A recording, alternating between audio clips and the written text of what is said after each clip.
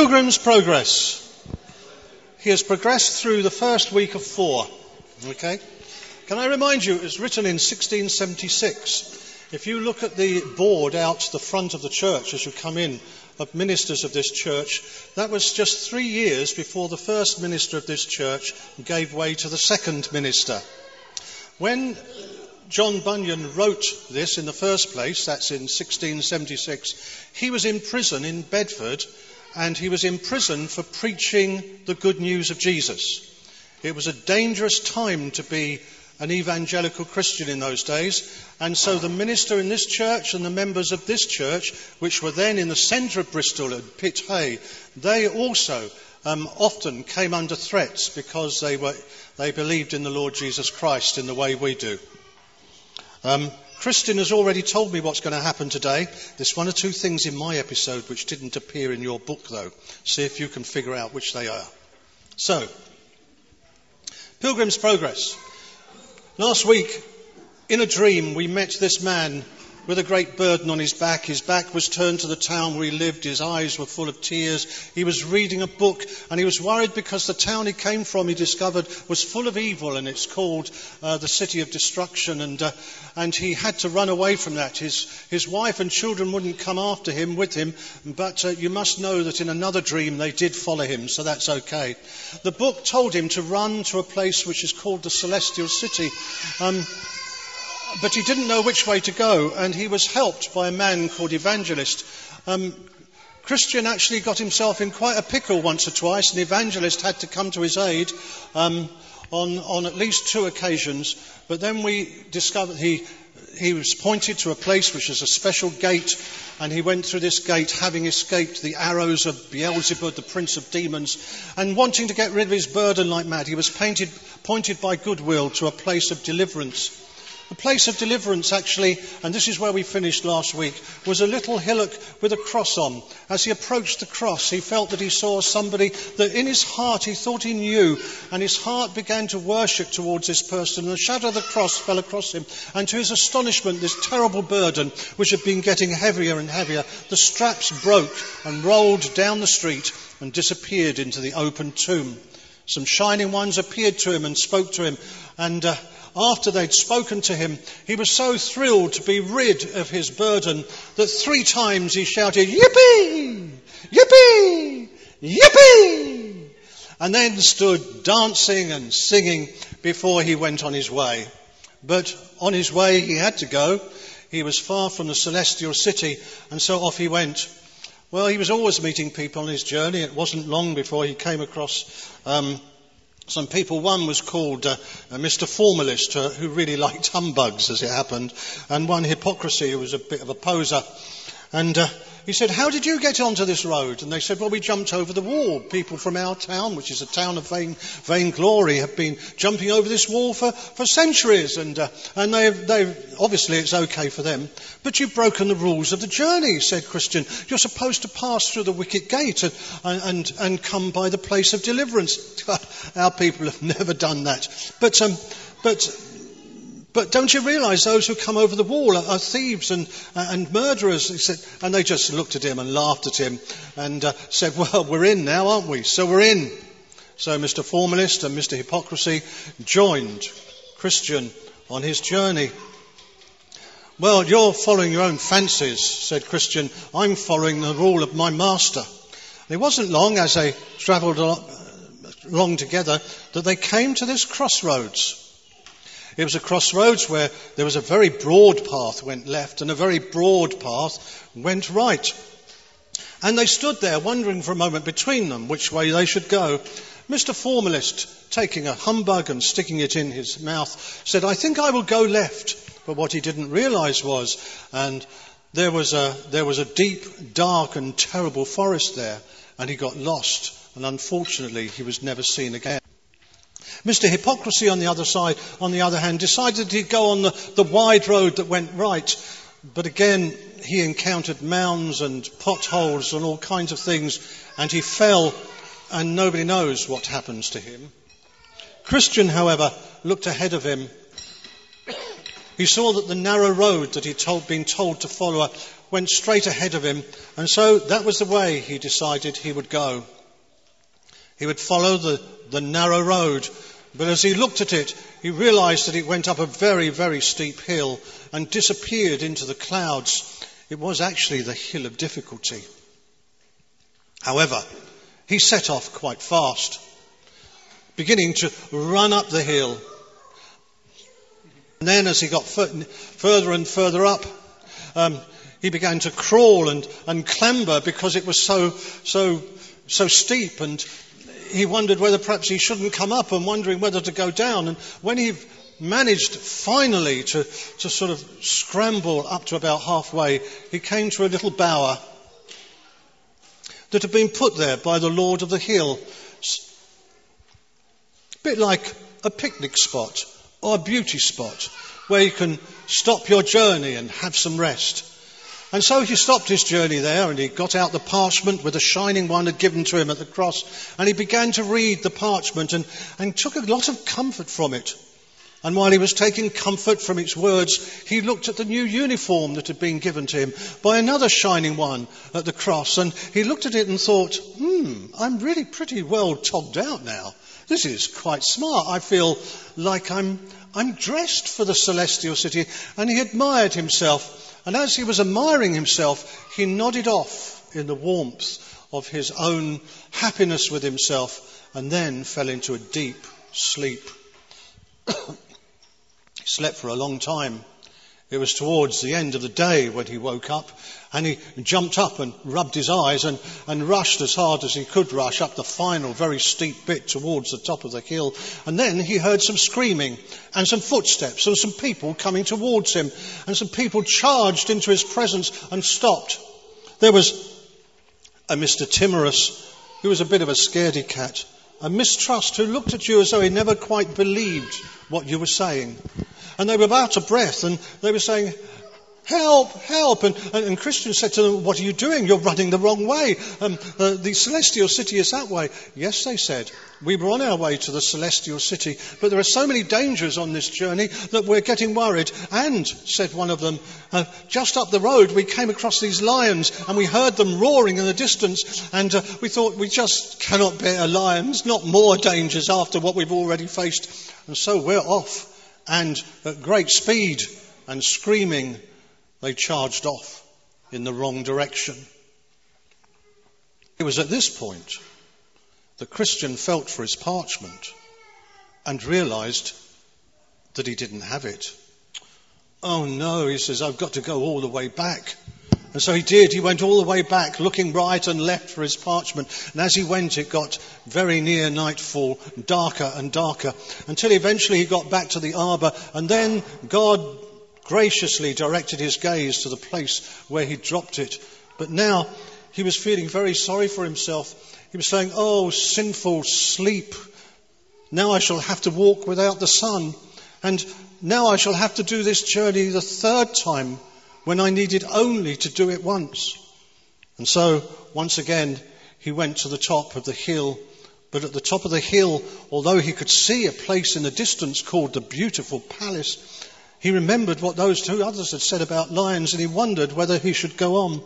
And he was comforted because he remembered, though he was scared of the beast, something in the parchment had said, desire now a better country, that is a heavenly one. And he said, yes. That's what I desire. I'm going on. But as he went on, it got very dark.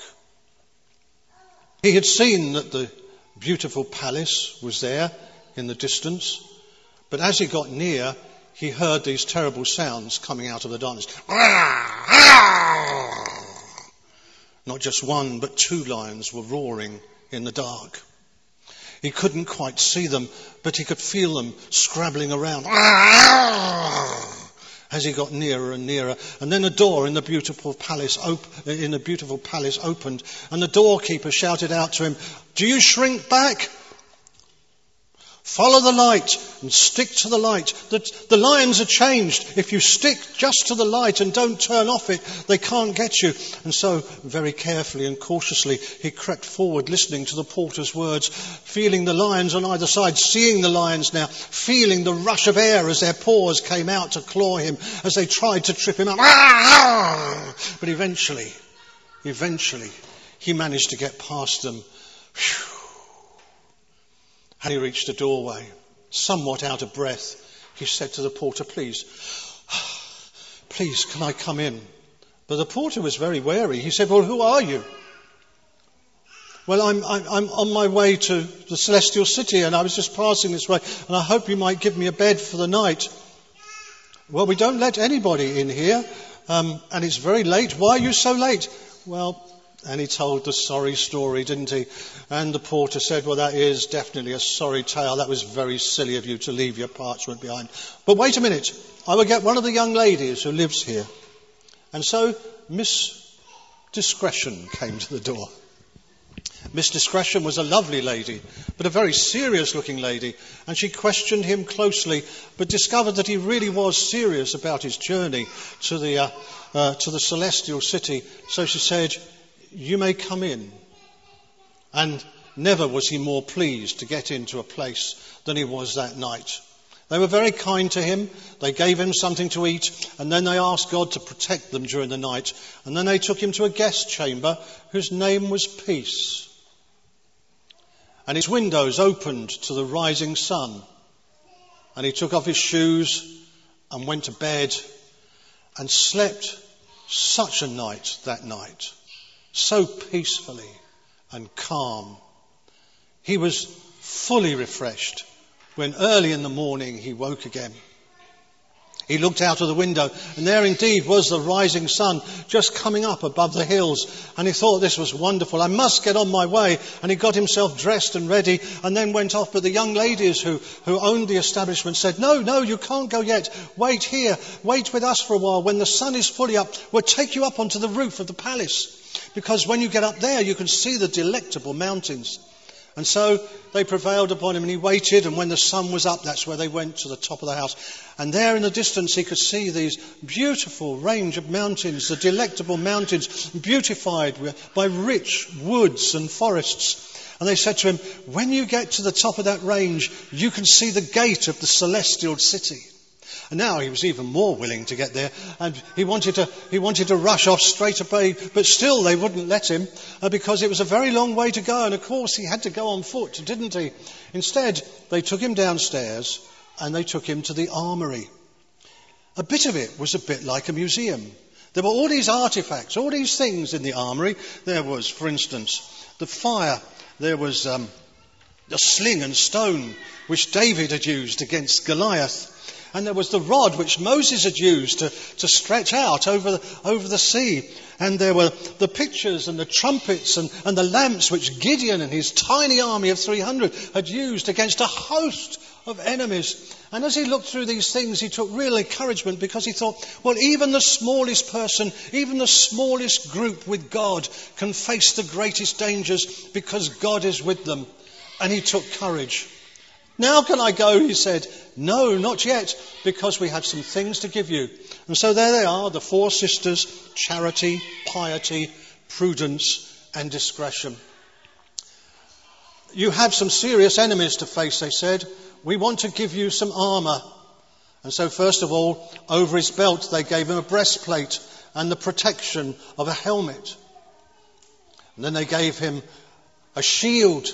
There's a wonderful shield that could protect him from fiery darts, and a wonderful sword which could slay just about anything, and shoes which didn't wear out, because the enemies he had to face weren't human enemies. He had to face spiritual enemies. And so they dressed him in this wonderful armour, so that whatever might face him, he could stand, and having done everything, would still stand.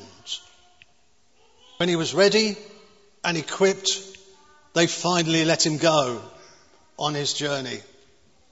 The sun was bright. It was a brilliant day.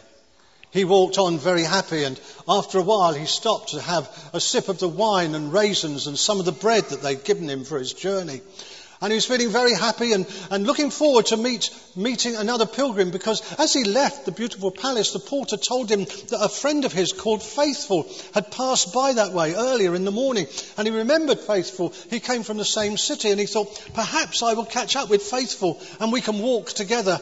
But he wasn't destined to meet Faithful that day, because while he was thinking these happy thoughts, suddenly something blotted out the sun. And it went very dark.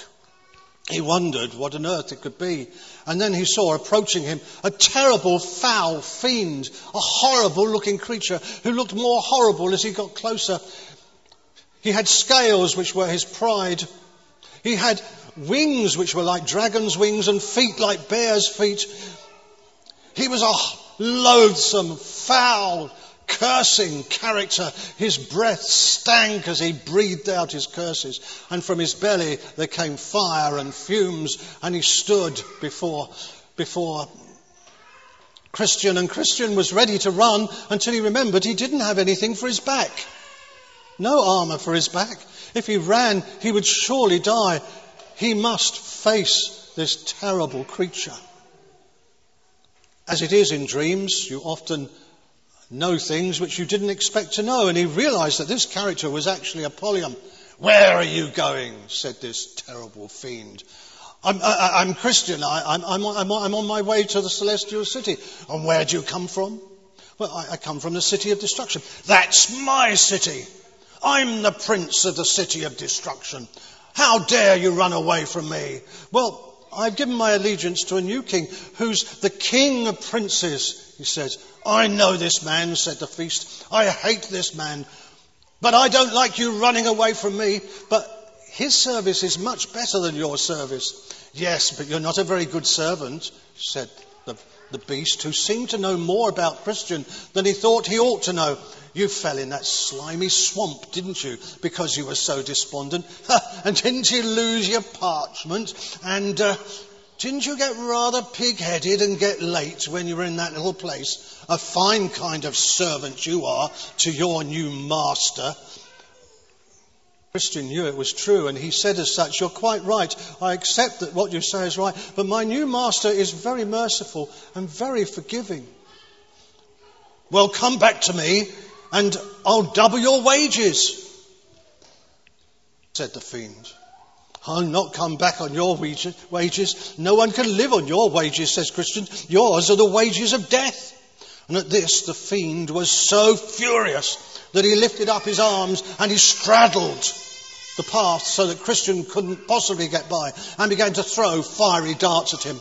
Well, of course, Christian had a shield, and the darts thundered and clanged into the shield and into his breastplate, and he was able to survive, and he took out his sword and he decided he was going to make a fight of this. And the fight went on with the beast roaring and shouting, and Christian more and more groaning and sighing as it went on through half the day, and he got weaker and weaker. And although he had his armour, which was so good, he was still injured in the head and the hand and the foot, until the time came when his weakness was so great, although he kept his face to the beast, he was losing ground, and suddenly the beast clouted him, and the sword fell from his hand.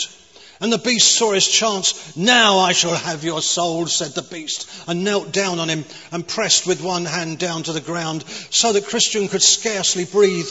But just as the beast was lifting up his other hand to destroy him forever, Christian reached out his hand and he caught the sword, and he remembered, "I'm on the way of holiness. You can't win here, and don't rejoice over me, my enemy, because when I fall, I shall stand again. I shall get up." And he took the sword and lifted it up as the beast brought himself down, and the sword pierced the beast, and there was a terrible, terrible screech and a cry and a yowl.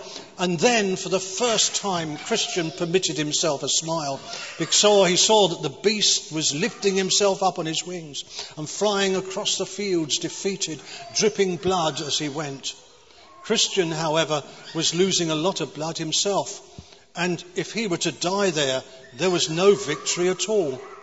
But God was very kind to him and showed him that there was a tree there called the Tree of Life, and with these leaves placed upon his wounds, the bleeding stopped, and he was immediately healed. He got up and refreshed himself with some more of the food which the women had given him. And then, with a strong heart, because of a great victory, he said, "Now for the celestial city. Surely nothing can be worse than that." But he didn't know, and nor do you yet. You'll have to come back next week to find out.